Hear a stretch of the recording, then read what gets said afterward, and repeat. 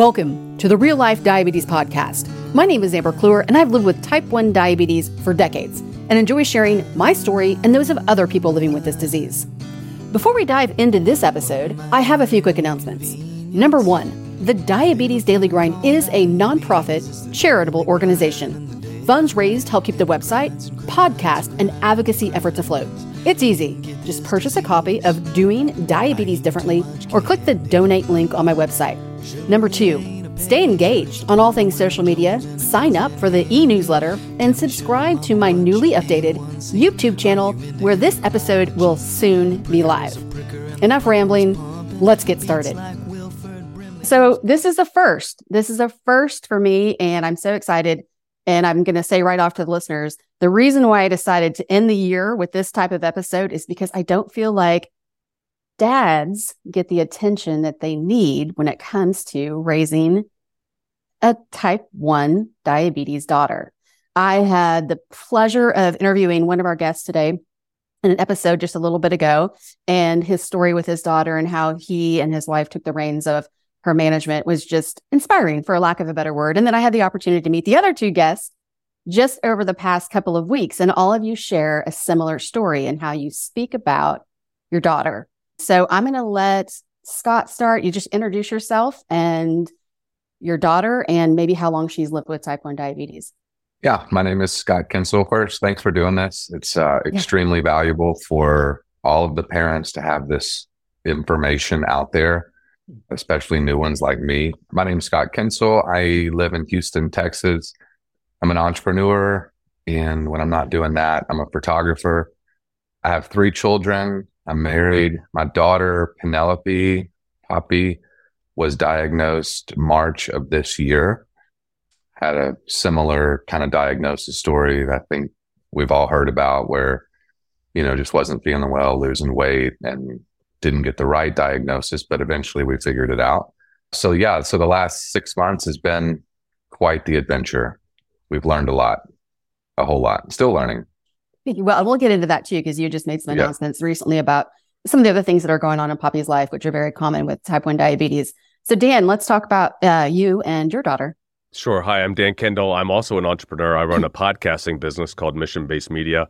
I'm an American, but I'm based in the UK, although almost all of my business is done in the United States. I'm just fortunate to be able to do it while I'm living here with my daughters part-time. It's a shared time between their mother and me. My oldest daughter, I have 2 daughters. My oldest daughter is now 16, and she was diagnosed when she was 11.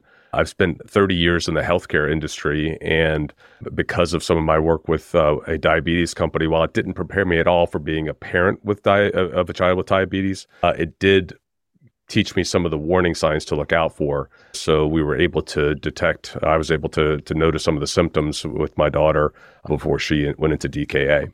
So she's been dealing with it for 5 years, and she's really thriving. That's wonderful. All right, Brooks.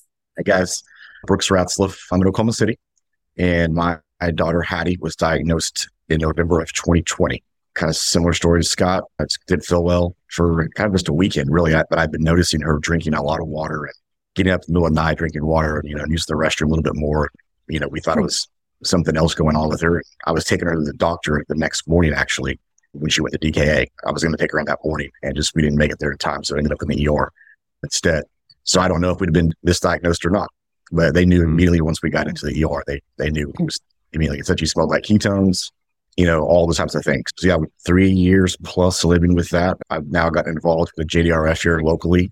Excited about that. I'm on the board there. My wife Lainey and I ran the gala last year. We're doing it again this year.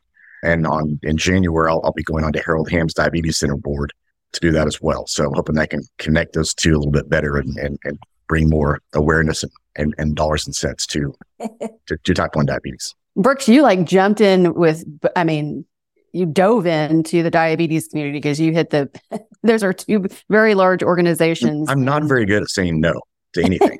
So I will remember that. Noted. Well, so I want to talk, I think one of the things I realized when I was working as the associate director for a wellness center for people over the age of 50, that's beside the point. But in hosting community groups and support groups, I learned the hard way that men don't like to talk about their feelings or what's going on, where women jump in and it's like, you can't get them to shut up, right? Are any of you involved in a support group or community group or anything related to diabetes? No, I'm not. But for me personally, I feel like I talk about it a lot, and I think that's good for me. Just like, I explain it to people. People don't know what's going on, how it works. Like I didn't either. I didn't have any idea what it was. I didn't know anybody growing up with type 1 diabetes, and so we talk about it a lot. I mean, it's something that it's the forefront, and I'm trying to get more involved and do other things. That's maybe my coping mechanism, with it that way. Yeah, I would say, Amber, what you described there might be a valid stereotype. If it had happened to me, if I had been given a diagnosis, I probably would have gone real quiet and not talked about things. But since it was my child, I went vocal and vulnerable. I let everybody know that I needed help, and that even with 30 years in the healthcare industry, having worked with the diabetes glucose company, having been involved in rolling out innovation, rolling out clinical trials for people who have type 1 and type 2 diabetes, I realized that when you bring that condition home into your family, I knew nothing. So I went vocal and vulnerable, and I have to say that nobody in my immediate circle reached out and said, I've got you, my child has type 1, or I have, or my partner does. But at least a dozen people in my immediate circle said, I know somebody who does.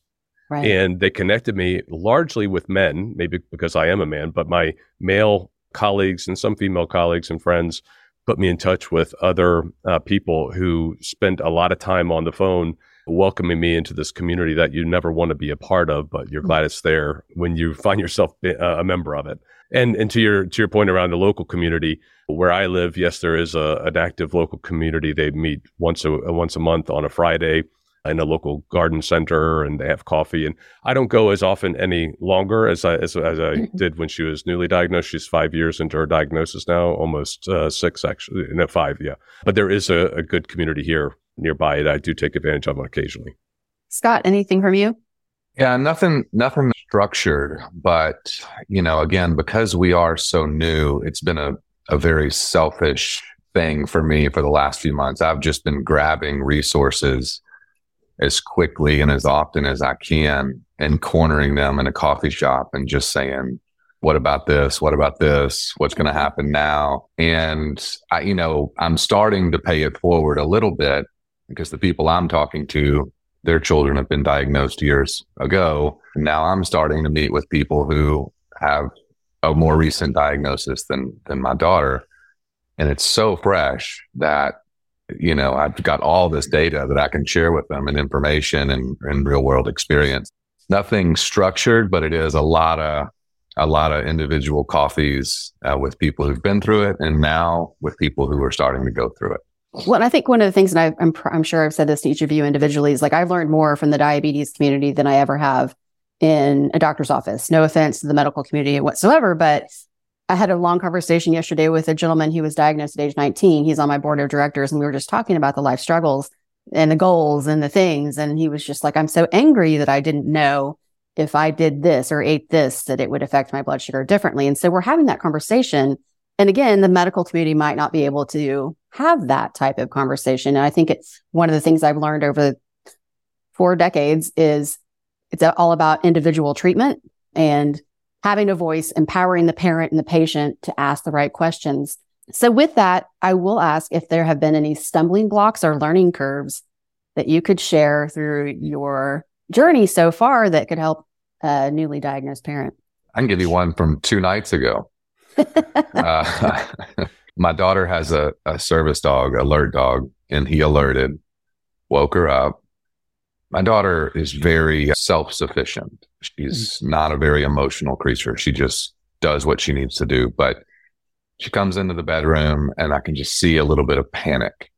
And since her diagnosis, she hasn't been anywhere near 300. And she was at 300. She's currently about 6 total units of insulin a day. And she had 7 units of insulin in her system and was over 300. She had given herself some corrections. Dinner was relatively low carb. It was very confusing. And I wake up and I'm kind of like, you just start thinking like, okay, what's going on here? And it just dawned on me. I was like, you're not getting insulin. For some reason, you're not getting insulin. I don't know what it is, but let's just start over with a new pump. And so she pulled the pump off, and there was this big, like, bubble under the pump full of insulin. So I guess that little needle infusion, whatever, didn't get all the way in and kind of turned back out. And so it was just, I was like, okay, that's just one more thing I got to look out for, is when the needle doesn't work. So well, it's I was good like, that you could problem solve. I mean, that was really brilliant, because I think a lot of people have stumbled through that and not realized until it was DKA or something terrible. Receiving the insulin. Well, she, I said this on the last podcast. She's so lean. I think she hits muscle anywhere she hits her pod. And I said, this next one is going on the back of your hip, on your glute, whether you like it or not, because I need some fatty tissue for this next pod, period. So that was the most recent learning experience for us. Anybody else? I just learned something that, Scott, you just made me look really bad, because first time to 300 in 6 months. I mean, my goodness, that's hard. That's impressive. Yeah. Just lots of sports. That's really what it is. Lots of sports. Yeah. Poppy's very active. Very active. Dan, what about you? Anything? Yeah, I think it just in the early days, it's been 5 years. So I guess amongst the three of us, my daughter's had type 1 diabetes the longest. And I think there was just a lot of stigma. She was 11 years old. Some of the kids at school weren't very nice about it. There was just a huge learning curve that we were climbing. And then we also realized that we had to pass that along to school teachers and to swim coaches and parents of friends of hers that wanted to have her over. And there was also, an incident where I took her to a birthday party just a couple weeks after she'd been diagnosed. And the mother, very kindly, but was misinformed, brought out a bag, as she brought out the cake for her daughter, brought out a bag of carrots for my daughter and said, I know she's been diagnosed with diabetes and she can't have sugar. So I brought her some carrots. And I just remember the look on my daughter's face, like, I'm not a reindeer, I'm so glad you brought that up. I'm so glad. Yeah. So there's just a lot of misinformation out there. So as much as we have to do as parents, there's just, it's grandparents and it's babysitters and it's people who, so when she's low, I give her a shot and then give her insulin when she's low. It's like, no, that's not when you give her insulin. Please don't. Right. And then people who, school teachers, and that she has one school teacher that wouldn't let her go to the bathroom, and she needed to go. And she said that, look, I've got type 1 diabetes. And the school teacher was like, well, kind of prove it. So there's some barriers that still exist that actually, Scott, it sounds like our daughters might be a little bit similar. I mean, she's very self-reliant. She's very stoic. And I think in some ways it sort of teaches her that she has to be able to stand up for herself and communicate and explain her position and explain what her needs are. I guess that's one of the positives that's teaching her.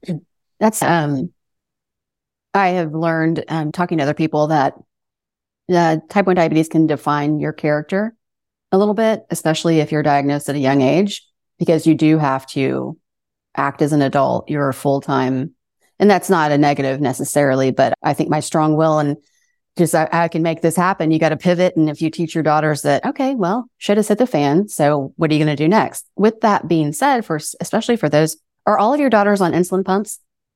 Yes. Okay. So do your daughters know how to use MDI therapy, multiple daily injections, should their pump, because I know people that have been in another country, pump went out. What do you do? Right. So you've got to learn how to manage your diabetes. So do your daughters know how to do that? Yes. We probably could use some more practice. We've gotten out of practice, and actually the new year we're going to go on a closed loop system. So we should probably go and do some practice on those daily injections before we go onto a closed loop. Well, that camp that we had talked about, Camp Sweeney, they really encourage, I don't know what they call it, but a break, basically. They encourage when you go to Sweeney just to take the devices off, which kind of retrains them on MDI. Yeah. We have a camp the same way that Hattie does that. For a week, it's off, so that's always nerve wracking. We can't track her. You don't know what's going on. But then you also got to remember that she's there with like medical, the best care. So it's fine. People more qualified than you. Yeah. More qualified than me. Yeah. Sure. It's like relinquishing control. And that's a great question. Like I don't have children, so I don't know the level of responsibility, but I've always said that parents of type 1 children, man, it's way harder, I feel like, than the person living with it, depending on the situation. Do you struggle with letting it go, or is it always on your mind? Can you relinquish control? I'll just be honest. No, it's always my mind.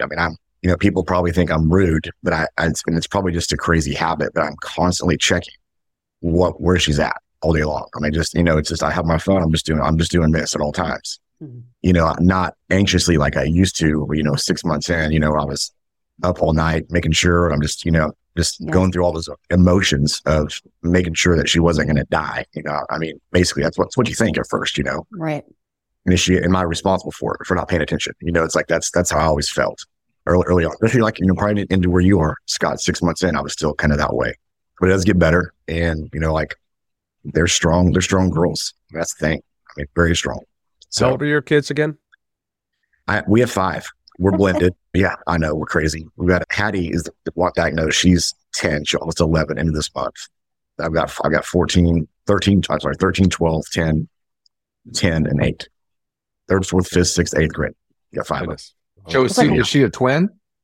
No, she's not. No, I'm remarried, and gotcha. My new wife has one the same age. Yeah, they're 3 months apart. They all look the exact same. They're all blonde hair, blue eyes. Gotcha. They can pass for the same. Yeah. And Scott, your daughter's 8, was it? No, she's 13. Oh, your daughter's 13. Okay, yeah, and mine's 16. Do I think about it all the time? Yeah, I think about it a lot because I know she's managing it, and now she's at an age where she's doing exams that really matter for her future, and she's really trying to apply herself to become the person, the adult, the young person that she wants to be. And I mean, she was actually just interviewing for some schools that she wanted to get into for the next level of courses. And I asked her some practice questions, and I asked her to express an obstacle she had to overcome. And she couldn't think of one. And I said, well, what about your diabetes? And she said, I always forget about that. And I'm glad for that, but I don't forget about it. I always think as she leaves, I think I can get back to, I'm not going to have an alarm go off, it'll go off for her before it goes off for me. And I can get on with my day, but she could be doing anything, performing in front of her classmates, taking a test, doing PE, and it could suddenly be a trigger for her that affects her. But, she's been pretty resilient and hasn't really thought about it as a huge drawback. I want to say, as a personal experience, growing up over the, like I said, decades, I think about really important times in my life when I was trying out for cheerleader or, just SAT, ACT. I don't even know if kids take those anymore, but where you are in your mindset. Like I ate a Snickers before trying out for my cheer stuff. Well, I felt like shit. I felt terrible. Didn't relate the two. I was just worried that I would be low going into it, and the nerves, like the stress of it, the heart beating and all the things like a normal nervous kid, I related to a low blood sugar. So that's how I felt my lows. And so I was like, I'm not going to have that. I'm going to eat this and do that. So I think about that. And with that being said, I was told always, don't eat any sugar ever. Don't drink after anyone. Don't walk barefoot. There was just like all these little dumb things. Granted, that was a long time ago. So do you have any hard rules for your daughters when it comes to their diabetes management? Going back to the last question, the thing that I worry about, and I'd like to hear I don't want to hijack the question, but for me, what I worry about is long-term highs now. I don't worry about the lows anymore. She's all over the lows. She loves eating that piece of candy. She's on them quickly. I worry about sustained highs. And as long as she's under my roof, I'm going to do everything I can to put her into adult life with a really good foundation of consistently low A1C or whatever. But to your question, I guess one rule I have is always confirm a low with a finger stick or a high. I just think sometimes her CGMs are a little wacky, especially with soccer and the drastic fall off she experiences post-exercise. I don't like taking corrective action without a finger stick. Noted. I don't think the highs, I totally agree. I'm on the same page with the highs. Those get harder, I think, for me, because when I'm not with her, she still doesn't like dancing. She doesn't think she has it. Like she'll walk around. It's like she doesn't have type 1. And she'll just walk in and eat something still to this day. And all of a sudden she's double arrows up at 250. And I'm like, what the heck? Yeah. And, you're not prepared in time to take action, 30 minutes ahead of time or whatever to dose. Yeah. And I think that's the hardest part. But the highest, you're 100% right. That's my biggest fear is there. And our doctor says it's not correlated, but it is for sure. I know it is, because it's like what Amber said early on, we learn more than what they tell us, right? Day to day. And it's headaches for her. She gets headaches all the time when she's high, and sustained high, especially for a little while. And that's a driver. So I always try to manage that so she doesn't get a headache, Yeah. But you can't stop a 10-year-old that wants to go eat something and doesn't think they have type 1 diabetes either. That's what happens to her. Yeah. She used to walk around. A funny story on her, when she was first diagnosed, she didn't really want people to ask her about it. She didn't really want to talk about it. And she didn't know how people knew that she had it. Here she is, she's like tiny, like same thing, trying to find somewhere to put it on her. She's got this Omnipod sticking off her arm and this thing over here. And I'm like, well, how do you not think they don't know you have it? Like, I'm thinking it's like, you're just wearing these for fun, So New accessories. But she's better about that now. Now she talks about it a lot. So. Yeah, I don't think I have any hard and fast rules, but I guess the biggest thing is I haven't never wanted her to feel like she's limited because of it. When she got diagnosed, they told her you can't go scuba diving. There were a few things that they said you won't be able to do. But I've talked to people and they're like, no, I went scuba diving. They said I couldn't, and I went and did it. It's just so I don't want her to feel inhibited. And maybe I've overcorrected. We're all fathers of girls here. And I think I've overcorrected for my daughters. I'm only raising 2 kids, and they're both girls. And I've, instead of making them feel equal, I think I've made them feel a little bit superior to men. So I figured the world will bend them back into the range here. But no, she feels perfectly capable, to my point earlier about, her forgetting that diabetes is a challenge she has to deal with, but it's not one that I forget about. And I like the fact that there are no, I'm not going to say hard rules, and that would maybe not have been a fair question, but, not to eat sugar. Well, I would go to my friend's house, and I know Brooksby kind of talked about the love of cereal. We didn't keep any sugar in my house. Like, there were no sugary cereals. My sisters, both of them hated me, but I would go over to my friend's house and eat like cereal for every meal. And thankfully CGMs didn't exist. So my parents didn't know what I was doing, but then you felt guilty. So then there's the shame. And then if your A1C came back, so there's this whole level of cause and effect. I don't know if that's the right term. With that being said, the mental health weight that type 1 diabetes can put on a person, do you talk to your daughters about the burden? Because their lives are very different. Yeah. Do you talk about the mental health, and how do you approach that? My dad never talked about it with me, and that's why I bring it up. We talk about it some. I could probably say we probably do a better job of it for sure. And it's like I just tell her, like, hey, if you're on a bad day, you want to cry, let's just cry. Yeah. It's fine. So very important. Yeah, like I said earlier, my daughter's fairly stoic. I tell her sometimes, as Brooks just mentioned, that it's okay to not be okay, and to reflect on this, and just because things are easy now doesn't mean that it's always going to be easy, or that you're always going to think that this isn't a non-issue. Going back to your question about what, if we have any rules, one thing that I heard, and it sort of relates to this mental health question, was when my daughter was diagnosed, someone told me, try not to make every conversation when they come home from school, how is your blood sugar today? Or to sort of make this a topic of conversation. Because it's very easy as a concerned parent to sort of go into that, like, how was your day, and how was your blood sugar? What do you have for lunch? Whatever. So I try to make sure, it's now a habit. I don't think about it as much anymore. But when she was newly diagnosed and I had that anxiety of sort of like, well, how are things happening and what's going on, to try to make sure, no, I don't start the conversation with that I talk about her as a person, that I talk about the things that she does as a normal kid. And then also to try not to, Brooks, you're probably dealing with this with 5 kids in the house, the sibling issues. I think my younger daughter had a harder time dealing with the diagnosis than my older daughter did, because even though I did the thing I just talked about where we didn't bring up, I didn't bring it up as soon as she came home or at every mealtime or whatever, it was a factor. I mean, we did have to calculate carbs. We did have to dose for insulin. It was something that we were thinking about, and it became a part of the conversation. So I think my younger daughter was concerned about whether she was going to get it. She was concerned about all the finger pricking and things like that. And also I think there was probably a little bit of jealousy. Actually, I know there was, of the attention that my older daughter was getting, So I had to be very conscious about ensuring that I gave her equal attention so she didn't feel sort of left out. If the whole conversation becomes around diabetes, then it can make her feel left out. That's the way we sort of run it in our home. Yeah, I've been very fortunate with that. I don't have any of that. I think, two of them were there when she went into DKA, and my oldest son was there when it was all happening. I was actually boarding a plane in Houston, flying back.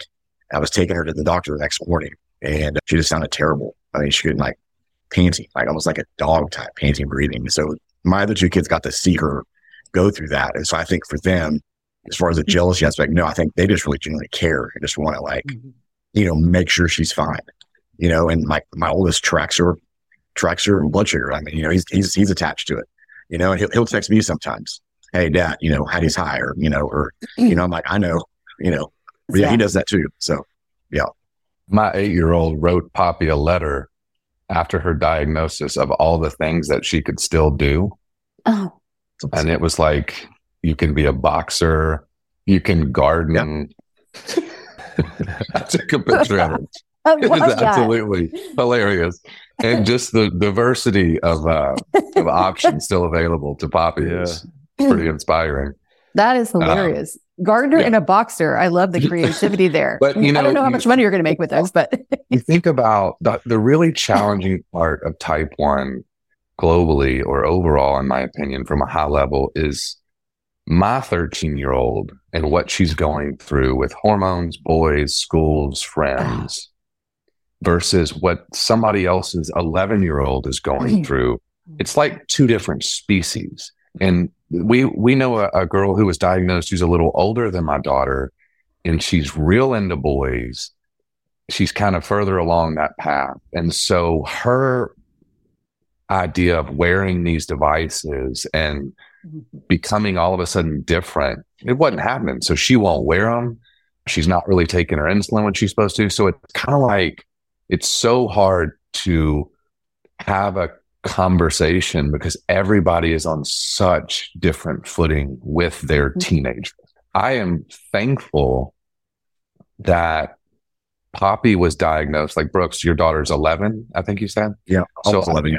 Yeah, so I'm thankful that Poppy was 13 because she is a little more mature. She's middle school. She understands the math and conceptually what's happening, and she wants to do the right things. So much of, I think, of how hard this can or can't be or could be depends on the age of the child, the stage of the child, what they're into. Are they rebellious? I mean, there's so many variables in play. And I look at my daughter and how she approaches it, and I'm so thankful she is who she is, because I know some other kids and some in my own family who, if it had been them, it would be extremely difficult because they are a little more rebellious. So it's just so many different factors in how this can impact the family. And funny how all the stories kind of align right there, because Hardy's the only one out of the 5 that could handle it. The other 4 would not handle it well at all.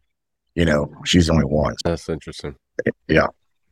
Well, something that I realized as an adult, I was at a cancer fundraiser a few years back, and there was a bunch of friends from high school. One of our friends had, and she's fine, whatever. And they were asking what I did for a living. I was like, well, I'm a writer and a podcast host. And they're like, about what? We know you. Like, what hell are you talking about? And I was like, type 1 diabetes. And one of the guys said, oh, I forgot. You even had it. And we dated. I mean, this is somebody I dated through high school. And I was like, what do you mean you forgot? He was like, well, you never talked about it. I never saw anything. You never did anything. And I was like, well, I never purposefully hid it. Granted, we didn't have devices then. You know what I mean? I tested my blood sugar at home. I gave my shot before breakfast, my shot before dinner. And the only time that I can think about it being really public was I was at a winter dance. We're sitting at a nice restaurant and I had to give a shot and I said, you know what? I'm just going to do this through my tights, like my nice dress, and just be normal here at the table. And that's the only time I can think about that. When we talk about your daughters and dating, nobody wants to talk about it. But let's talk about how do your audio just broke up. I couldn't hear you. How do you? I gotta be somewhere. Yeah.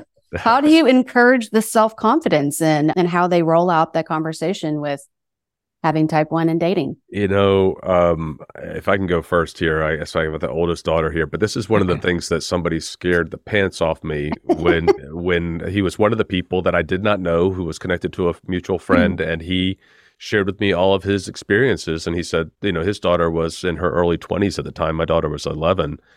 And his daughter had been diagnosed around the age of 13. And he said, look, you've got a lot in store. 11 is different than 13, and 13 is different than 16, and 16 is different than 18, 18 is different than 22. And one of the things that he sort of warned me about that I haven't quite gotten to is the conversations around whether it's safer to take alcohol or smoke weed, the impact of sex as exercise on insulin levels, the conversation with roommates or friends or, people that she's partying with about the impact of a high or a low versus the alcohol that they may be enjoying. So there's a lot of additional things. Now, my daughter goes to a all-girls school. She hasn't shown much interest in boys, thankfully. And so we haven't had to have some of those conversations yet, but they're coming. And I could use some guidance. If you can get another dad on here to talk about how they manage that, I'd be open to it. I don't know how many dads would be talking about their daughters and dating and how they chit-chat about sex, but yeah, I learned it the hard way through a lot of things. Yeah, hard way. Our first, so I think I mentioned this on our podcast, probably Poppy was diagnosed end of March. We roll into summer. I mean, imagine we're 2 months into this and we start summer break with bathing suits and birthday cakes and devices. It was a nightmare. But she went to a birthday party at this club and some boy just made a really rough comment about my daughter. And Poppy could probably break this kid in half if she wanted to, but she was so fragile and so unsure of how to even respond or what to say. I mean, it was devastating, absolutely devastating for me, for her. So I think we pushed the boy thing back a little bit. that was the one positive there. I told my wife, it was really challenging because I've never seen her wounded like that. Like it was worse than the diabetes diagnosis. Boys are mean. Boys are mean. Terrible. It was awful. And I went full. Girls are mean too. Yeah, I went dad mode. Like, who's the kid and all that stuff. But anyway, I think Poppy's into sports, and so she does. We're kind of talking about cute boys and all that stuff, but we're not anywhere near.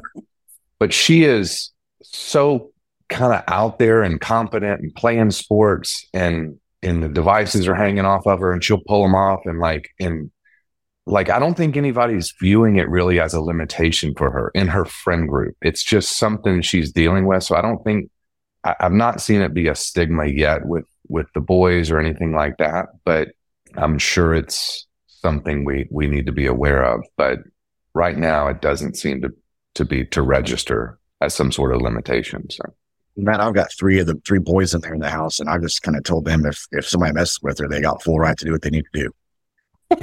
So and that's what I told her. And they're like, okay, you got it. Teach her how to do a clean throat punch. You know what I mean? Yeah. She can defend herself, I'm sure. I love that. Well, I want to be respectful of all of your time. And it's one of the questions that I kind of want to wrap things up with is we're hearing, and I know a lot of you are involved in JDRF, the cure. The cure is just around the corner. We've been promised that for every 5 years. I get it. I'm 40 years in. I'm like, where is this damn cure? I'm ready to or is it ever going to happen? And now because of what I do see what looks like a cure in different ways. So what does a cure look like to you? And do you have that conversation with your daughter? Because I think there could be a lot of false hope. And, so how do you have that conversation? We don't have it, and it's just always working on it. We're working on it, and that's why I like to be involved. Two of the things I want her to see that we are working on it, and it's not just, I think that's kind of one thing for Hattie that she knows that we are raising money and we are putting in time and effort outside of just her situation for other people too, for a cure. But I'm not crazy hopeful right now on that, just to be honest. I like where a lot of things are going as far as, the pre-screening and things like that. But, you've seen several different things out there that give you a little bit of hope, but then it's not really realistic in the long run right now, in my opinion. Well, and I think about too, and I bring up that question because now we have closed loop systems and all these things that are supposed to lessen the burden. The pancreas, it's working for you and your pancreas, whatever. But then we've got the isolate cells, we've got all these different things and how, there's so much information out there right now.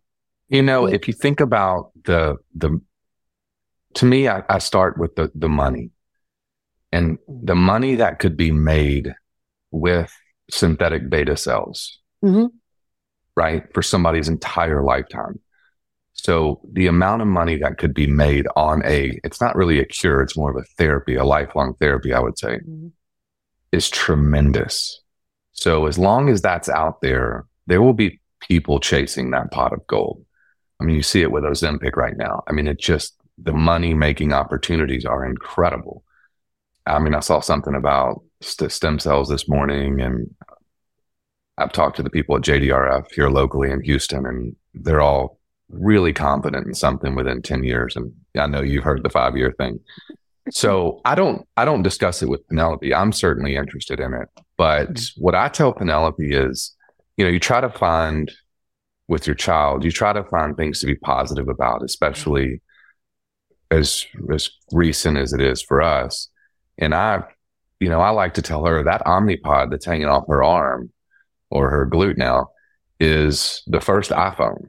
That's the first iPhone. So she didn't even know what the first iPhone was, but I was like, imagine 14 versions ago of the iPhone. That's what you're on. So imagine in just that short period of time what the technology is going to be, just to give her some hope in the advancement of at least technology to be less invasive, less intrusive, less bulky, and smarter. So that's how I talk to her about it. For my daughter, she's very interested in science and technology. She was diagnosed when she was in grade 6, and they had to hold up boards at the end of the year and say what they wanted to be when they grew up. And she had several people in her class who wanted to be actors and a lawyer, and a couple of guys wanted to be YouTubers. And she held up on her sign that she wanted to be a health tech designer. She's very specific, very pragmatic. Now she's since has changed that. She didn't change it to just designer back then, but now she's very interested in science. And we don't really talk about a cure so much as we talk about making diabetes more manageable. And I, similar to what you were just saying, Scott, in terms of the first iPhone, we talk about the difference in technology and how fortunate we are to have the technology access that we do today. And the fact that some people, and a lot of people, don't have access to this. And I mean, your neighbors, a lot of people we know that don't either choose not to use it or simply can't afford it or can't access it for a variety of reasons. Some people may not even be aware that some of these things are options. So I think it's important, that's something we do talk about, is access to treatment, access to therapies, because my heart breaks for parents that would want Dexcom or a pump and can't access it. When my daughter was diagnosed, I knew enough about diabetes that I knew about this company in San Diego that had made this CGM. The company that I'd worked for had partnered with them on a solution at one point. And within 24 hours, I'd ordered that. Yeah.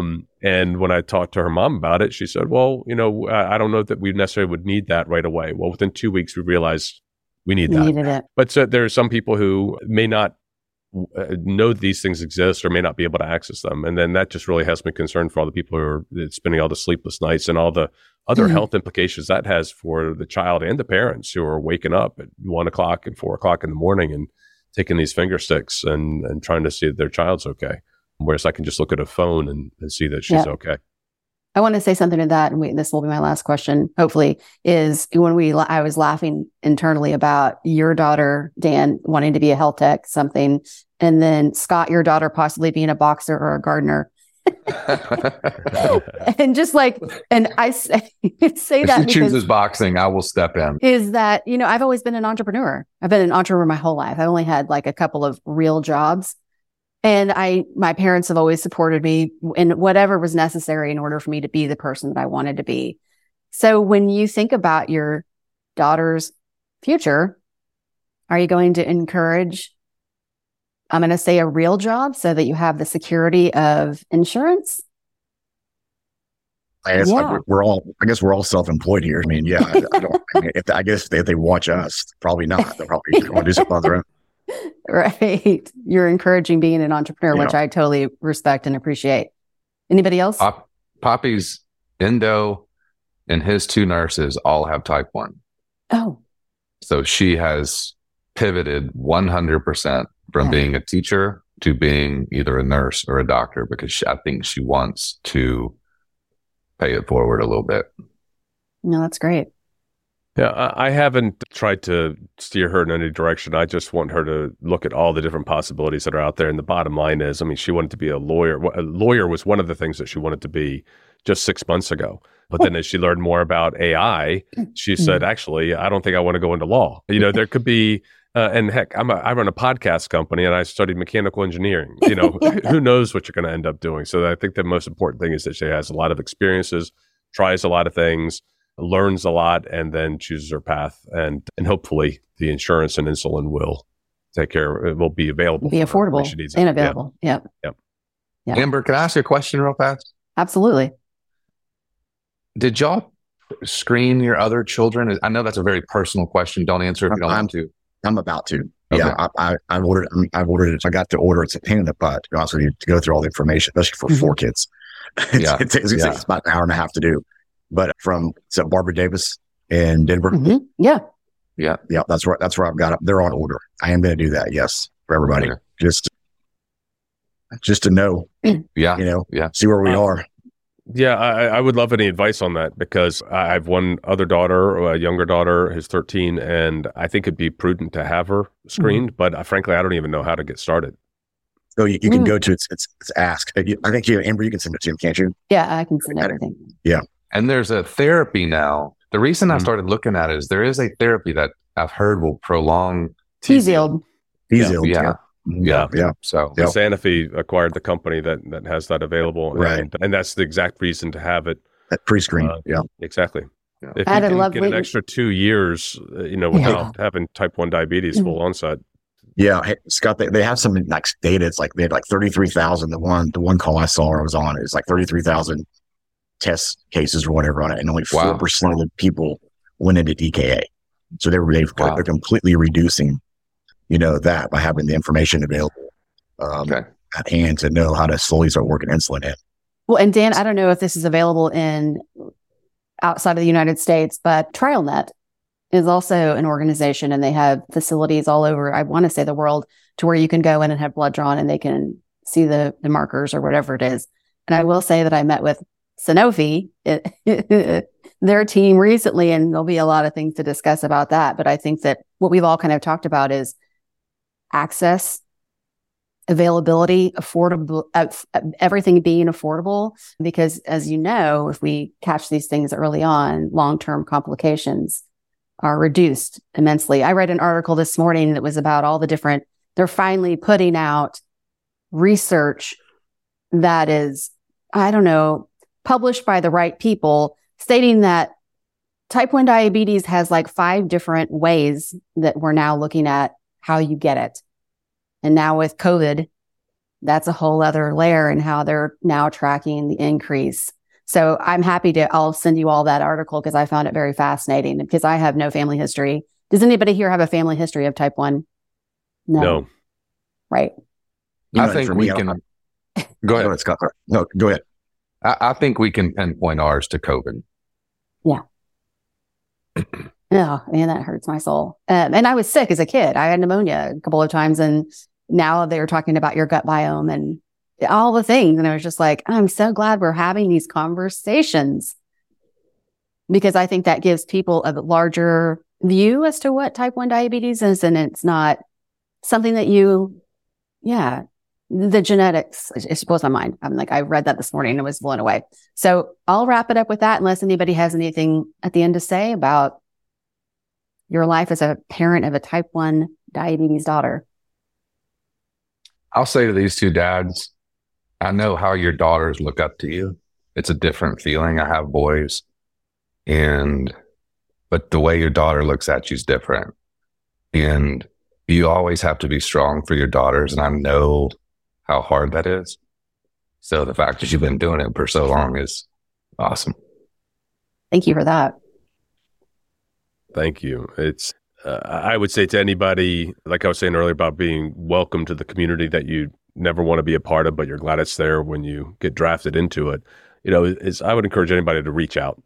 Like I said, if it's something that had happened to me, a health concern that I had, I probably would have just been real quiet about it. But I went vocal and vulnerable, and that made all the difference. So to your point, Amber, earlier, my healthcare team, or my daughter's healthcare team, has been fantastic for her. But there's just a limit of what they're able to do. And it's that peer-to-peer input about that early stage to understand, that I'm not ready to learn about how to run a triathlon or how to bolus for a pizza. Like, I just want to get my daughter home and get her back to school safely and get her, to a class trip in case she takes swim lessons again. And what about the sleepover? So learning from other people, reaching out, and I feel very fortunate that my network responded, and hopefully everyone who experiences this can find someone or a group of people that they can latch into to learn from. And if it's okay, we can talk about this later, but I'd like to put ways people can contact you when they listen to this, because again, the reason why I do the Real Life Diabetes podcast is all about connectivity, and bringing people together, obviously, who have walked a day in your shoes. Well, thank you all so much. Like, this is the first one of many episodes, hopefully, whenever we can bring people together and have a conversation and learn from one another. Thanks for organizing, Amber. Great to meet you. Thanks, Amber. Yeah, guys, nice to meet you guys. Yeah. As I wrap up, I want to remind you that I'm here for my diapeeps and the medical community. So feel free to contact me at diabetesdailygrind.com. Your continued support and love help keep the episodes coming. Cheers to the highs and lows, everyone.